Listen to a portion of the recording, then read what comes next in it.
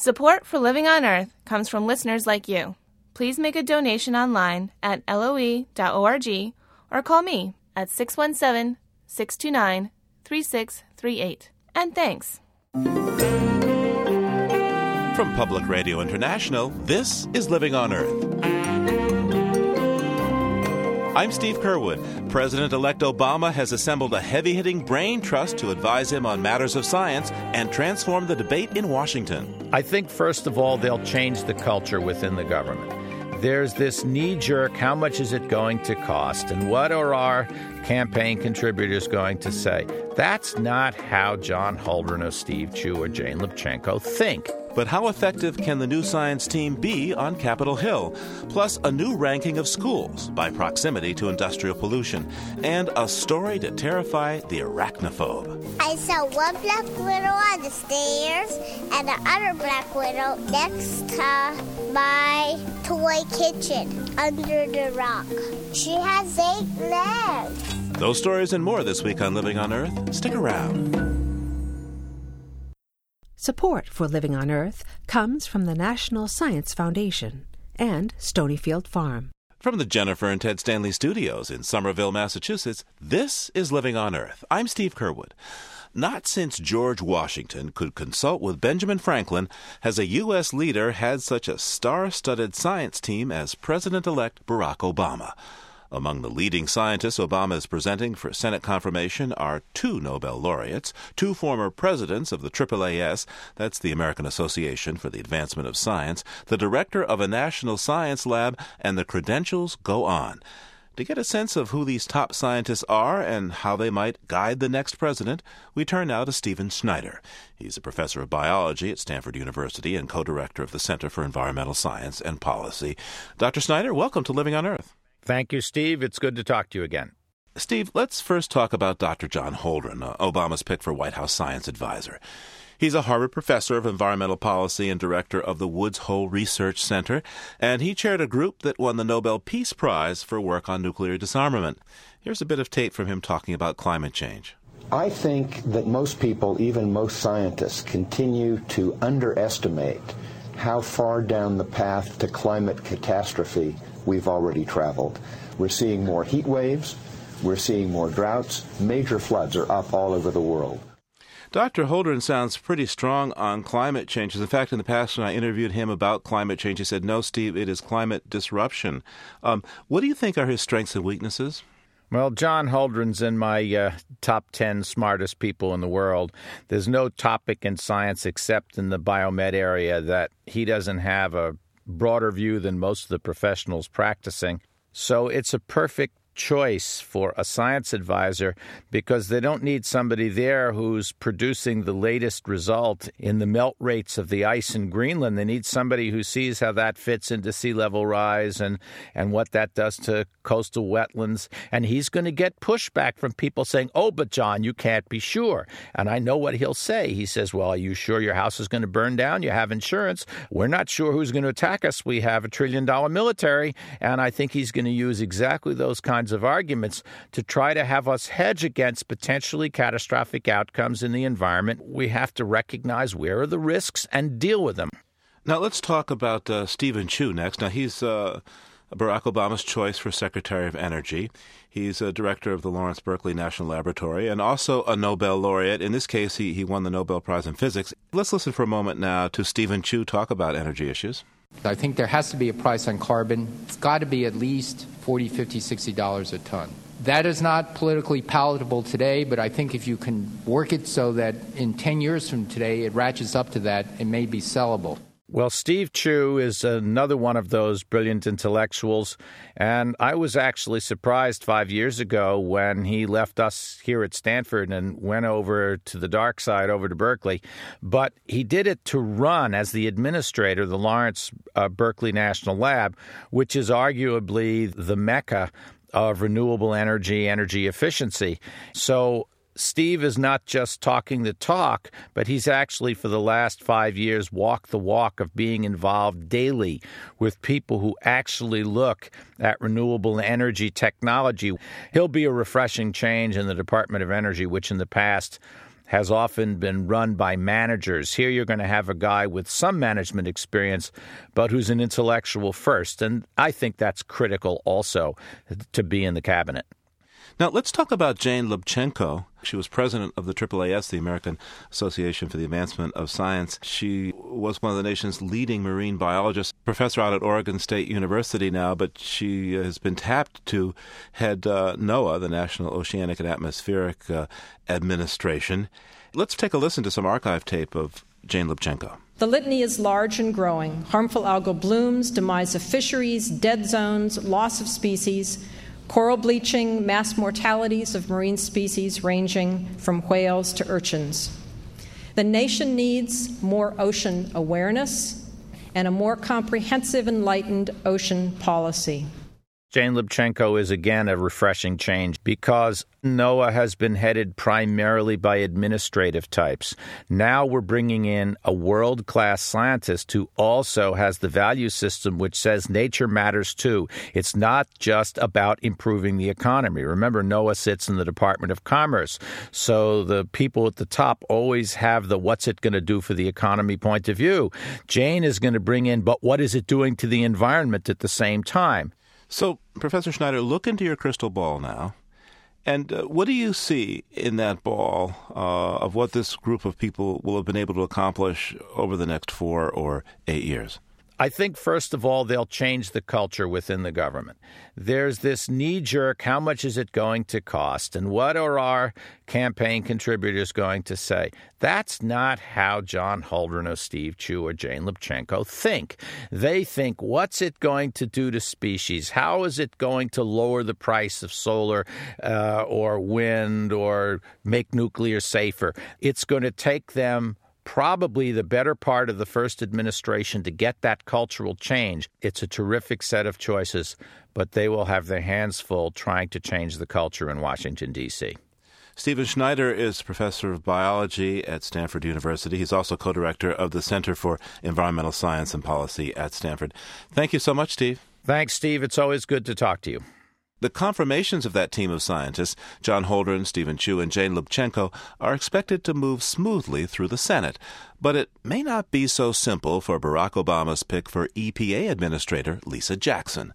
The woman who will become the first African-American head of the Environmental Protection Agency has drawn criticism from some in New Jersey about her performance as that state's top environmental officer. Living on Earth's Jeff Young reports. When President-elect Obama introduced Lisa Jackson as his nominee to lead the Environmental Protection Agency, Jackson gave 5 reasons she wanted the job. As an environmentalist, as a public servant, as a native New Orleanian, as a New Jerseyan, and most importantly, as a mother, there is simply no higher calling for me than to lead this vital agency at this vital time. Jackson's a chemical engineer with 20 years' experience in environmental regulation at the state and federal levels. She worked in EPA's Superfund program for toxic waste cleanups in the 1990s and led New Jersey's Department of Environmental Protection for the past 3 years. Jackson grew up in the lower Ninth Ward of New Orleans, a place that still holds importance for her. She told NJN Public Broadcasting in New Jersey that her parents lost their home to Hurricane Katrina. I happened to be down there by chance. My mom's birthday is a few days prior, and we actually evacuated on her birthday, August 27th. As sad as New Orleans is, and it's a tragedy, I think one thing it did do was raise awareness. When Jackson accepted the top environmental job in New Jersey, her parents heard her eloquent speech about the shameful failures of government after the storm that renewed her commitment to protecting the public. Under her watch, the state cracked down on some scofflaw polluters and strengthened waterway protections. New Jersey Sierra Club director Jeff Tittle praised Jackson, especially for her work on climate change. Lisa Jackson was a person who really got our Global Warming Response Act passed. She was the person who convinced our governor who had originally opposed the bill to support the bill. And if we get this plan implemented, we'll be one of the leaders in the country on wind and solar power. The state plans to reduce carbon emissions 80% by mid-century. Other state environmentalists, however, don't rate Jackson very highly. Bob Spiegel directs the Edison Wetlands Association, which focuses on New Jersey's thousands of highly toxic waste sites. Anybody that tells you that she's done a good job in New Jersey and that she should be promoted to leading the Environmental Protectorate for the United States. They're just not being honest. I would say Ms. Jackson got a D. Spiegel says even the Bush administration's EPA criticized the state for poorly managing its Superfund sites. He says his group had to file federal suit to stop a flagrant polluter because he couldn't persuade Jackson to take action. And Spiegel faults Jackson in one of the state's most infamous contamination cases. A daycare center called Kitty College operated on the former grounds of a thermometer factory that was tainted with mercury, a powerful neurotoxin.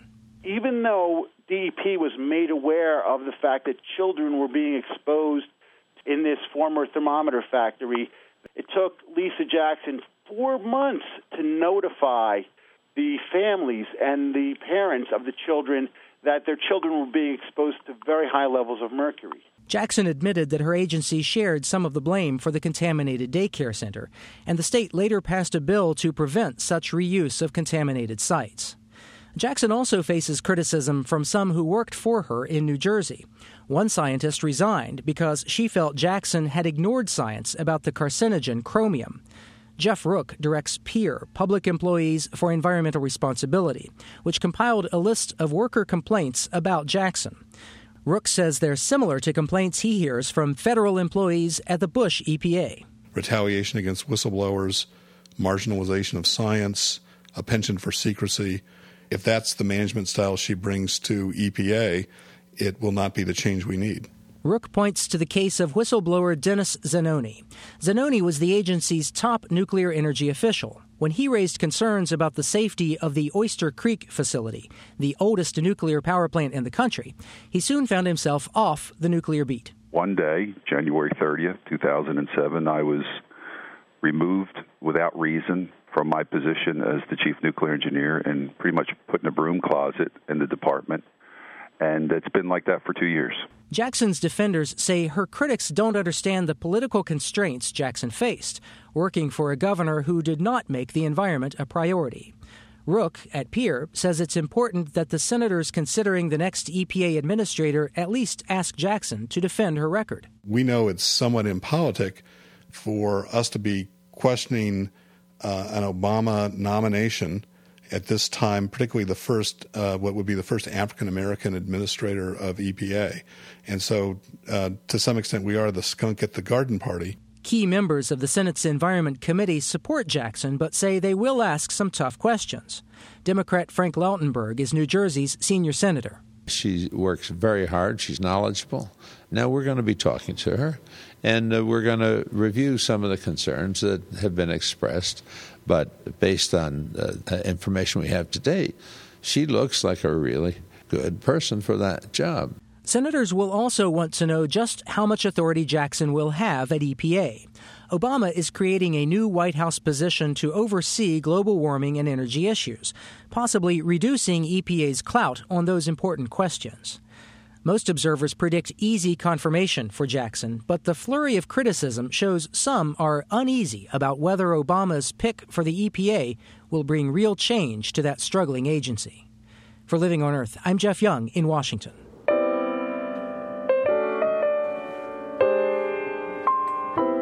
Just ahead, reading, writing, arithmetic, and really toxic air? Keep listening to Living on Earth. It's Living on Earth. I'm Steve Kerwood. Before sending their children off to a new school, parents often check the school's rankings, average test scores, graduation rates, class sizes. After all, children's minds are like sponges. The better their education, the more they'll learn. Well, children's bodies are also like sponges.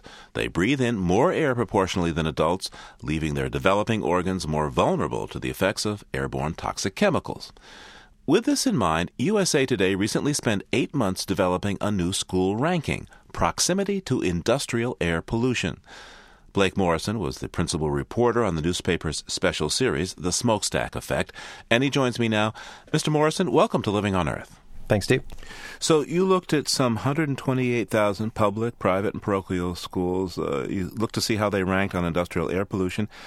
Tell me, what did you find? Where are America's most toxic schools? Well, one of the things that really was intriguing to us was that the data we use, the model that the EPA developed, creates essentially a ranking system. And one of the things that it does is it prioritizes one site against another. So it really gives you a true comparison between two places. What it doesn't do is allow you to assess the risk at those particular locations. But what we found was a school outside of Cincinnati, Ohio, that was shut down about 3 years ago after the Ohio EPA did long-term monitoring there. And they found there that the risk of cancer was about 50 times what the state considered acceptable. We found that school ranked about 435 out of the 128,000 or so schools we looked at, which meant that there were about 430-some schools where the model predicted that the air was actually worse than the school that was shut down in Ohio. Let's listen to a clip of some video that you made. A newspaper, yes, USA Today, made some video. This is Matt Becker. He's a 16-year-old student at Meredith Hitchens Elementary School, and his mother talking about how he learned that he had cancer. Instead of using the word tumor, they used the word mass. So, of course, my mind goes to tumor, goes to cancer. I just immediately started crying. My mom started crying right there. My dad just put his head down. I had a tumor that was about 8 inches by 6 inches, right there in the center of my chest, behind my chest bone. I was sitting there in my bed while they were talking, like holding it in, trying not to cry, and the tears just came out when everybody left. And I told my grandma that, I don't want to die. Well, Matt was an interesting case. He actually didn't attend Meredith Hitchens, but lived about 2 miles from Hitchens, and he was diagnosed with what's called non-Hodgkin's lymphoma a couple years ago, and they don't know what caused it. Childhood cancers are often pretty mysterious things. But one of the things that was clear is that he was breathing some of the same air that the Ohio EPA tested near Meredith Hitchens. It was air that had a couple of compounds in that the state considered carcinogenic. One is acrylonitrile, and the other is 1,3-butadiene. And the fear that his parents have is that because of where he went to school and because of where they live, that he might have been breathing the kind of air that would have caused his cancer. The effect that childhood cancer has on folks like Matt is obviously profound. His big fear now is that the chemotherapy may have left him sterile. And the idea that someone so young has such a concern, such a fear, really underscores how insidious these kinds of threats might be. We know now, of course, that these chemicals pose risks beyond cancer or death, as horrible as those are. What were you able to find along those lines in your research? Well, there's been quite a bit of scientific study done now that takes a look at increasing asthma, attention deficit, hyperactivity disorder, autism, the kinds of things that toxic chemicals might cause in children. And what is underscored by the people who know the most about this is really how little we know.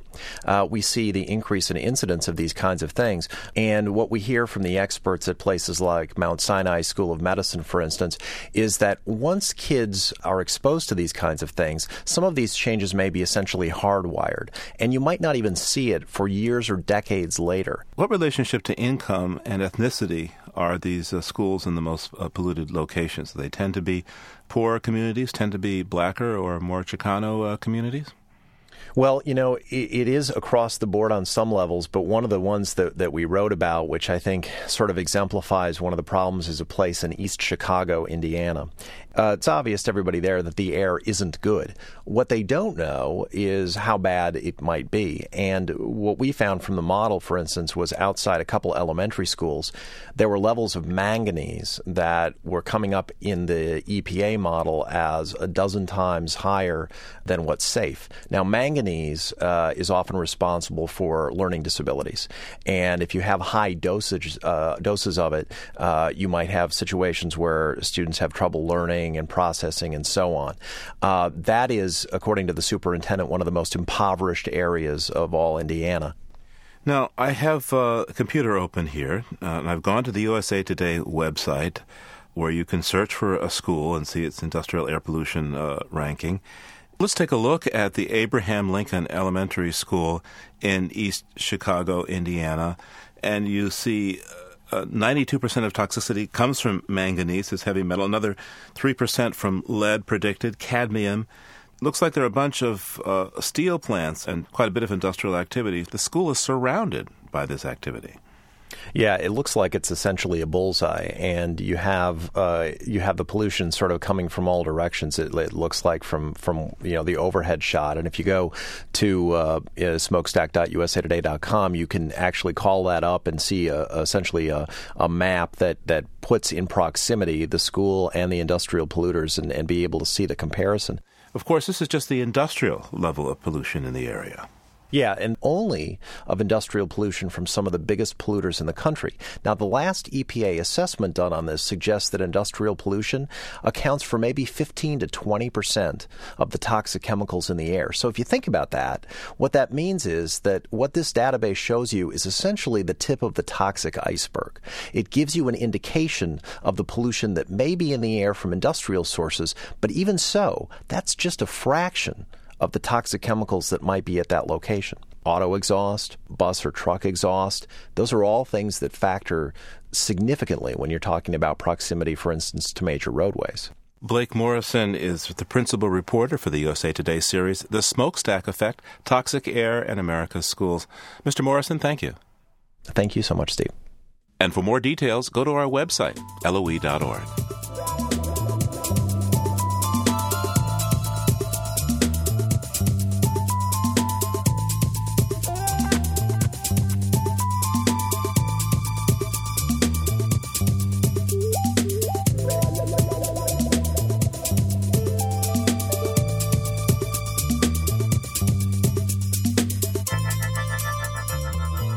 The first item on the Obama agenda has to be getting the U.S. economy back on track, and it won't be cheap. Many billions of dollars could be funneled into projects like rebuilding highways and roads and improving schools and public transportation. Or the money could wind up in schemes like wider and new highways that feed sprawl, encourage more imported oil consumption, and add to global warming. Paris Glendening, a former governor of Maryland, is among the many who say what we need is smart stimulus. Many credit Governor Glendening with coining the phrase smart growth, the development philosophy based around sustainability and green building patterns. And since leaving office, he's been president of the Smart Growth Leadership Institute in Washington. Governor Glendening, welcome to Living on Earth. Thank you. Right now, we're looking at what apparently will be a once-in-a-lifetime opportunity to inject a lot of federal money into growth. Literally, we want to grow the economy to get us out of this deep economic malaise that we seem to be headed for right now. How do we grow our economy applying the concepts of smart growth? Well, first of all, we all agree that it's desperate times out there and that something bold, something dramatic, probably in the range that President-elect Obama is talking about, that is $750 billion or more, certainly over $1 trillion in a 2-year period. Now, the question then becomes, if you put that into the same old approach that has been used in the past, even if we're successful in getting a lot of people employed and back to work and stimulating the economy, what have we done? Now, what we argue instead is if you think to the future, what we should be investing in is things like transit. It should be invested in creating walkable communities. It should be invested in the schools and the technology, and it should be invested in the green infrastructure, the expansion of solar and wind powers and things of this type.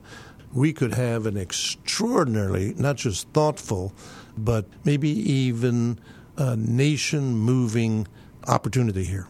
Now, let me ask you, Governor Glendening, how equitable is smart growth? I mean, how will those with economic disadvantages benefit from smart growth?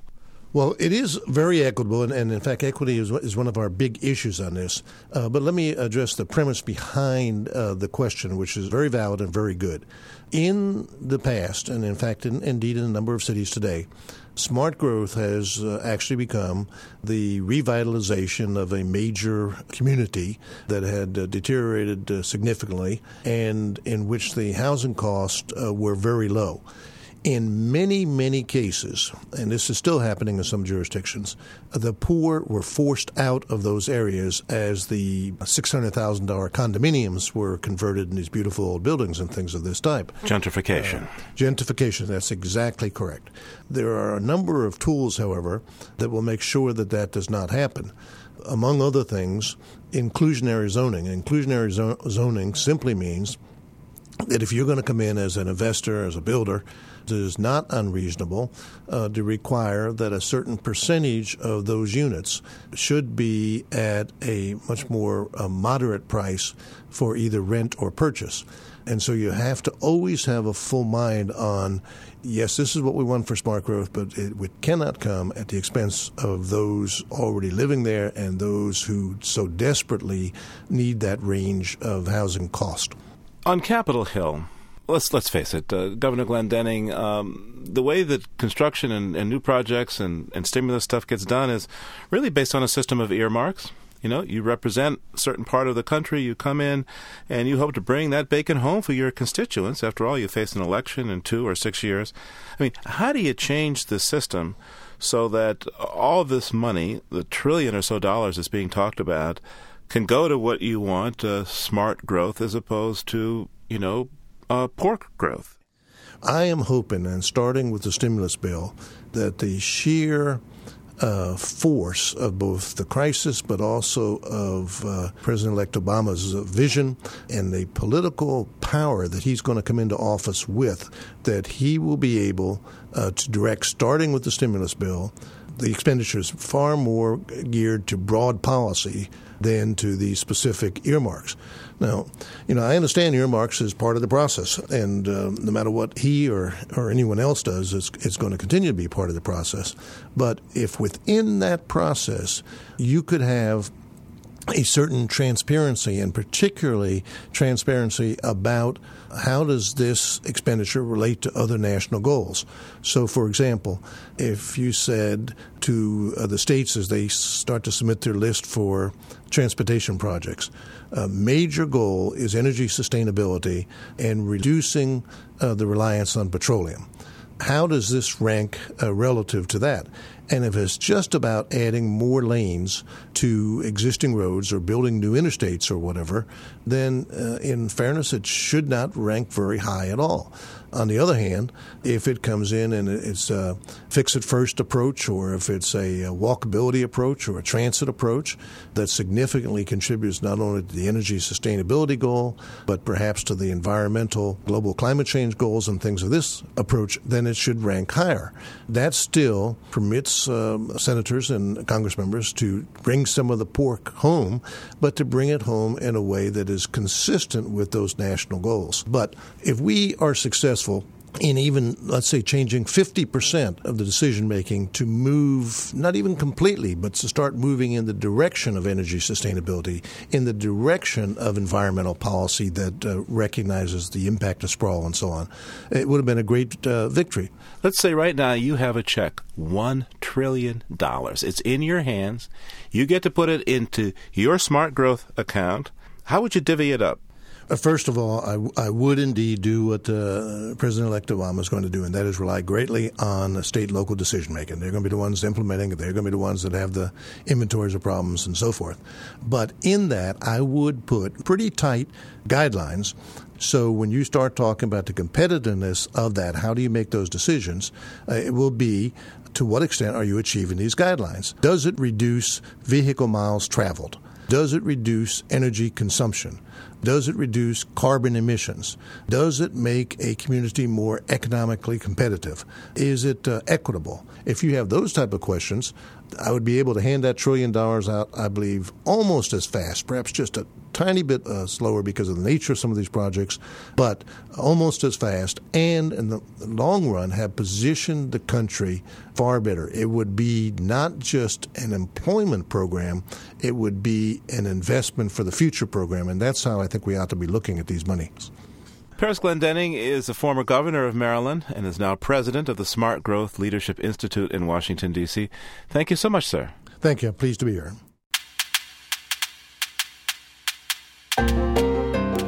Time now to catch up on comments from you, our listeners. One of our musical listeners, pianist Joel Wazansky of the Yale School of Music, who tunes into WNPR, was taken by a story from the UN Climate Summit in Poznan, but thinks that maybe we goofed.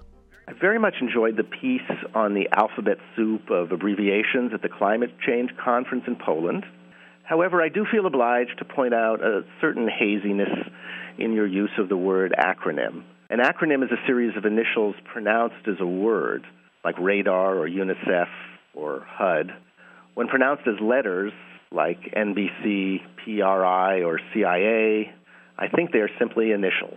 You're right, Mr. Wazansky. Obviously, we don't know our acronyms from our initializations from our abbreviations. Eric Sosman hears us on WBUR in Boston. He got us thinking about our recent Cool Fix for a Hot Planet segment, describing a fungus from the Patagonian rainforest that produces hydrocarbons that could be used in cars. He wondered if this fix is really cool. Turning cellulose into diesel fuel by fungus is very interesting, but how does it cool the hot planet? Won't the carbon dioxide from burning this fuel be just like the carbon dioxide from burning ordinary diesel? Well, yes, Mr. Sosman, you're right. Burning fungal fuel would release carbon dioxide, but it's the same amount of CO2 as the trees took out of the air for the photosynthesis before the fungus broke them down into hydrocarbons. The trouble related to global warming comes from releasing carbon dioxide from fossil fuels that were deep in the earth for millions of years before we refined and burnt them as gasoline or diesel. And finally, Ev Shafrier of Mountain View, California, called our holiday special featuring Asian American storytellers your best show ever.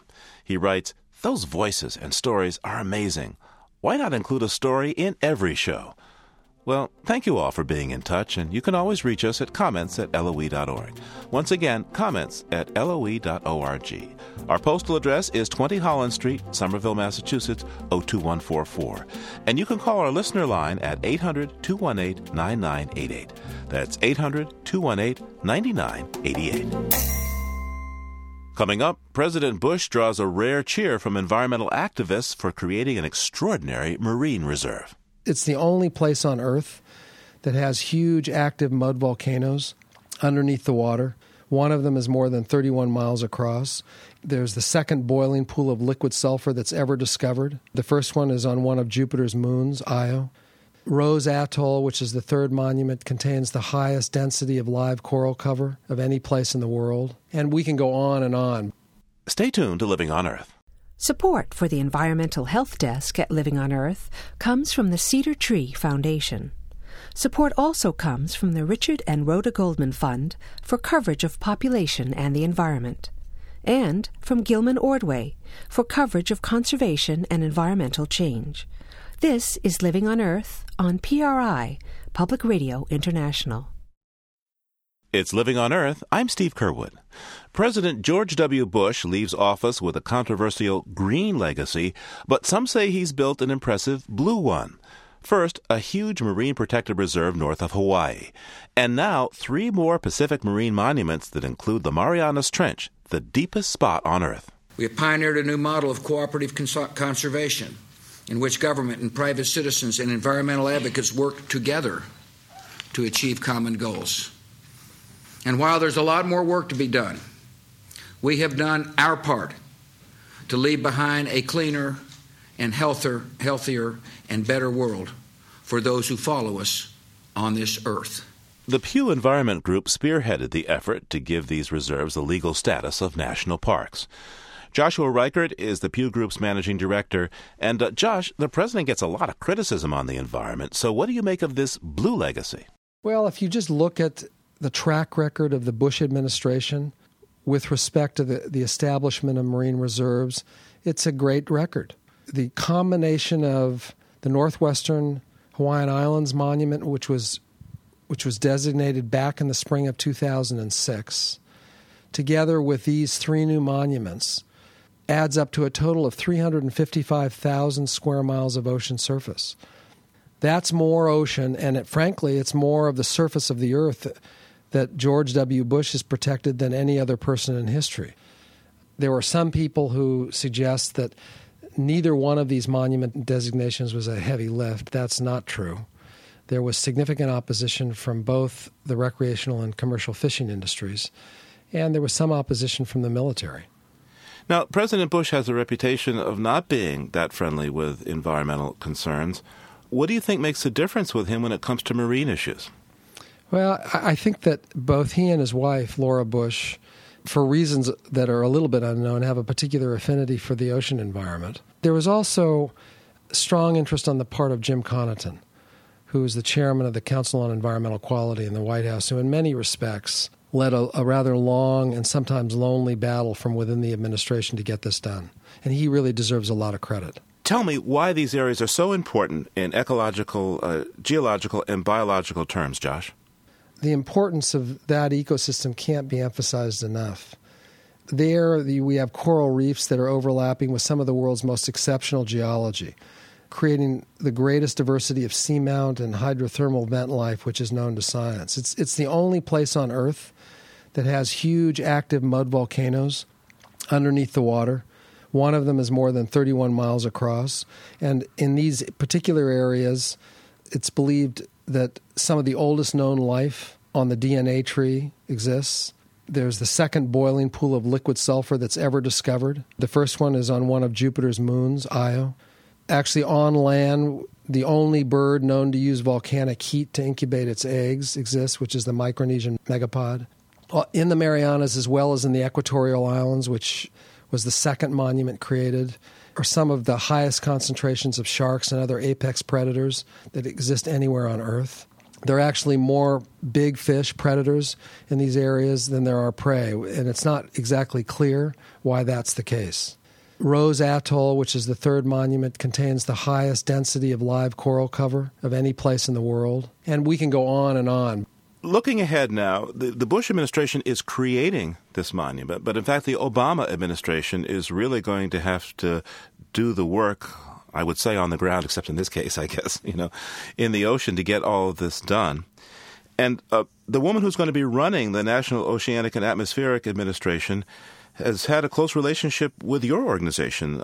How well do you think that Jane Lubchenco and the Obama administration will be able to put this monument into action? In general, I think that Jane Lubchenco is a great appointment to NOAA. She's a world-class scientist with a very active and public commitment to conservation, and the agency hasn't been led by somebody like that, perhaps ever.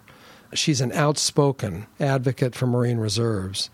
So I think that she will be a very active voice within this administration to do more of this kind of work.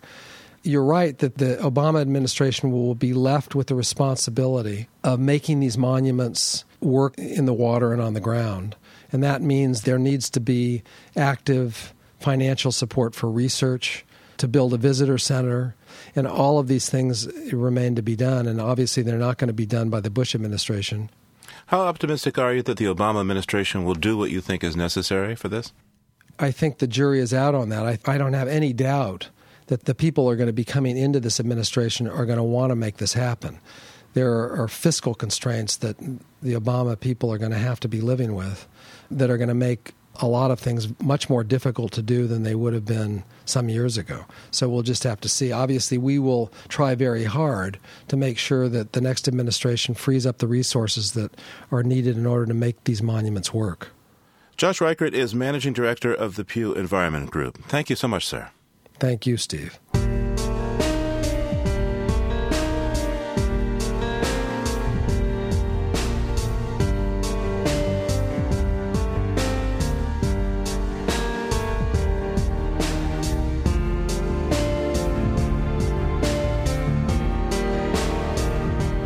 As America considers ways to pick up the pieces of our smashed-up economy, a former venture capitalist suggests that fast money helped to derail it. Woody Tash says any fix must include slow money, investments and returns at the pace of sustainable business development. For slow money, think slow food. The slow food movement pushes healthy, sustainable, local food, in contrast to fast food that mostly comes frozen on a truck and takes profits out of communities. Woody Tash is chairman of Investors Circle, a network of sustainable investors, and author of the new book, Inquiries into the Nature of Slow Money. investing as if food, farms, and fertility mattered. We need slow money quickly. The truly insane thing would be at this point in time, knowing what we know about the planet and knowing what we know about the weak underbelly of global capitalism. It would be complete insanity to just try to hit the reset button, put a little bit more regulation in place, pump a lot of money into the system, and hope for a different outcome. The relationship between our species and the planet is now coming to the fore in obvious ways. And we have to take some of our capital and bring it down to earth, slow it down, invest it in healthy relationships between enterprise and the biosphere. How slow are we talking about here? I mean, what's the rate of return on this kind of investment? 5%. The approach here is to go squarely at the gap between philanthropy and venture capital, which is a gap that leaves tens of thousands of small, local-first sustainable enterprises without access to risk capital. And there actually are tens of thousands of these enterprises all across the United States. Businesses like the White Dog Cafe in Philadelphia or Butterworks Farm up in Vermont, Cowgirl Creamery in California, a Wholesome Harvest in Iowa. So a whole host of small food enterprises that are not in business to try to become global corporations, but are in business to create thriving, profitable small enterprises that enrich their communities and leave the planet better for future generations. So venture capital, and that's the business that you used to be in, you would get, 20 or 30% return? Well, the venture capitalist shoots for, 5 or 10 times his or her money in a few years. So the actual rates of return are phenomenal when you do the arithmetic. They can be 100%, 200%, 500%. There's a point in your book where you talk about what venture capitalists have told you in response to various sustainability proposals that you've brought to them over the years. I'd like to tick off a few. I have a moral obligation to my investors to minimize risk and maximize returns. It won't be big enough. There's another that says, I want to live in a community that has 10 companies with 100 employees each, but I want to invest in a company that has 1,000 employees for that one company. How do you change that way of thinking? It's not easy. I sometimes ask investors to ponder the following question. What would the world be like if we invested 50% of our assets within 50 miles of where we lived? And when you say that to a group of investors, you get a blank look at first, and then maybe a chuckle or two, and they say, of course, that's ridiculous. What a stupid question. And then it starts, percolating a little bit. And they begin registering how profoundly disconnected their lives as citizens are from their lives as investors. Investing is all about sending your money into markets, into cyberspace, into complex intermediation. And the fact that at the same time, the places where we live are being degraded, this is a very basic disconnect. I wonder if you could read from your book for us for a moment. And there's a section there that you write about the poverty that comes from explosive wealth. Could you read that for us? Sure, Steve. It is deeply disturbing to stand at the edges of such extreme wealth, such extreme speculation, even when successful, and peer into the expanses of such unrelenting poverty. Poverty of abandoned building and abandoned village and field abandoned to mall. Poverty of slum and ghetto. Poverty of pollution. Poverty of congestion and sprawl. Poverty of cheapness and impermanence. Poverty of gated community and security system. Poverty as if ordained by an invisible hand. Poverty of the devalued and the overvalued. Poverty of entire populations who produce little but consume much. Poverty of the near and the real, overtaken by the distant and the virtual. Poverty of empty calorie and long shelf life. Poverty of plastic. Poverty of divorce and displacement. Poverty of erosion. Poverty of proliferating portfolios. Poverty of market mania. Poverty of irrational exuberance. Poverty of affluence. Thank you. When I talk about the poverty of affluence, I don't mean to say by any means that economic growth and financial wealth is quote evil unquote. I think a very strong case could be made that from 1900 to 2000, if we just take some arbitrary dates, technology and economic growth were drivers of tremendous progress and increased standards of living and longer life expectancy in many parts of the planet. However, we're now not between 1900 and 2000. We are in a new century, and the problems we're facing right now do require a much more nuanced approach to the issue of financial wealth. And we don't have time to continue chasing maximum economic growth and assuming that all the other problems will be taken care of with the wealth that we've created. It's that even in the midst of affluence, in the midst of the beneficiaries of the greatest legal accumulation of wealth in history, those words came from a venture capitalist. In the midst of all that, there is tremendous social unease. So I would just keep repeating the mantra, slow, small, and local. That does not mean non-urgent or trivial or parochial. It means things that make common sense, that connect people in real and tangible and durable ways and create relationships that long-term wealth can be built on. Woody Tash is the author of the new book, Inquiries into the Nature of Slow Money, Investing as if Food, Farms, and Fertility Matter. Thank you so much, sir. My pleasure, Steve. Thanks.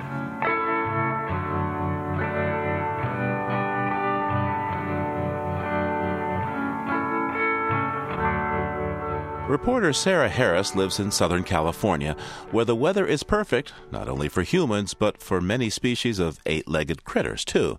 So Sarah usually checks her garden shoes before she puts them on, until one day she forgot.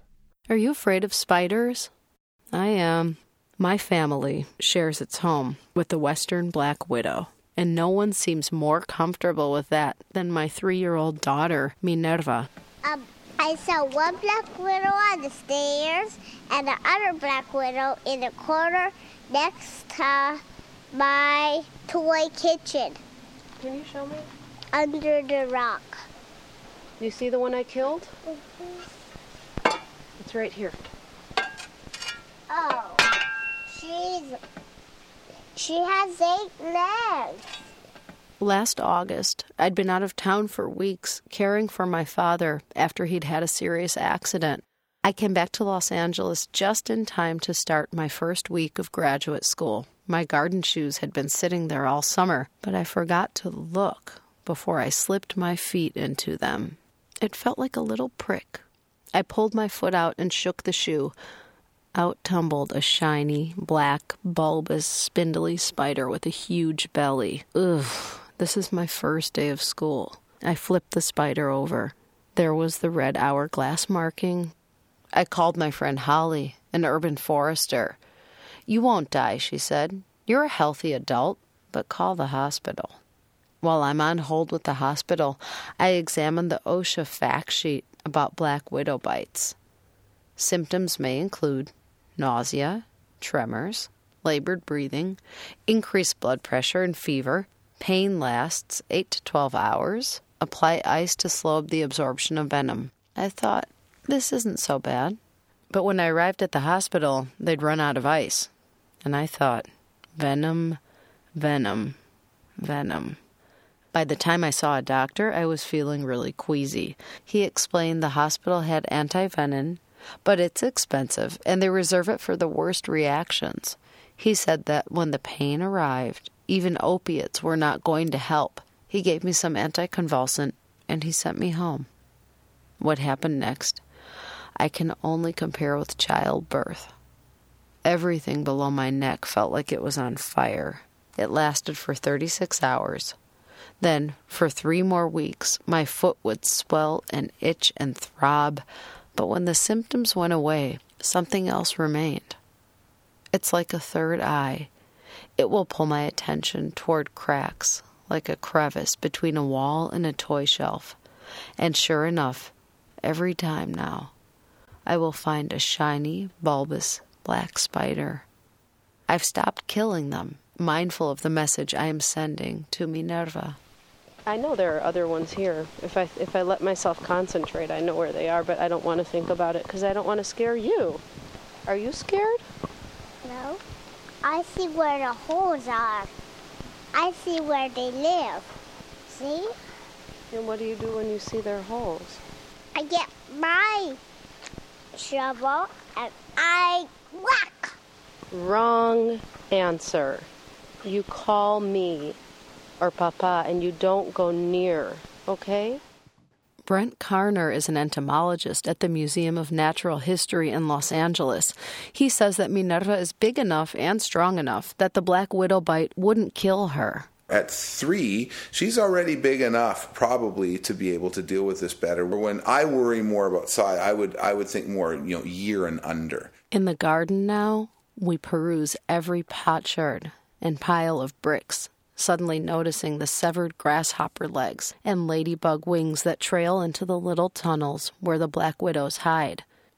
If I pay attention to where they live, the way that Minerva does, without fear, I can avoid and respect them, like the enlightened arachnologist. A healthy respect is good for any animal. Look at the black widow the same way. Respect it. Don't go grab it. But don't run away from it, because there's a lot of joy in just being able to observe it in the first place, and they are a part of the magnificent world around us.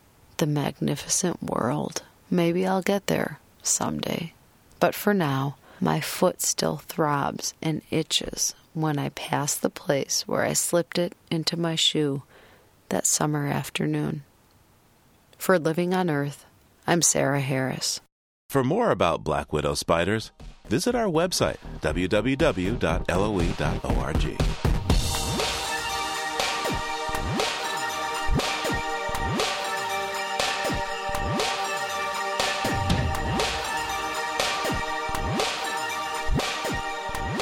Living on Earth is produced by the World Media Foundation.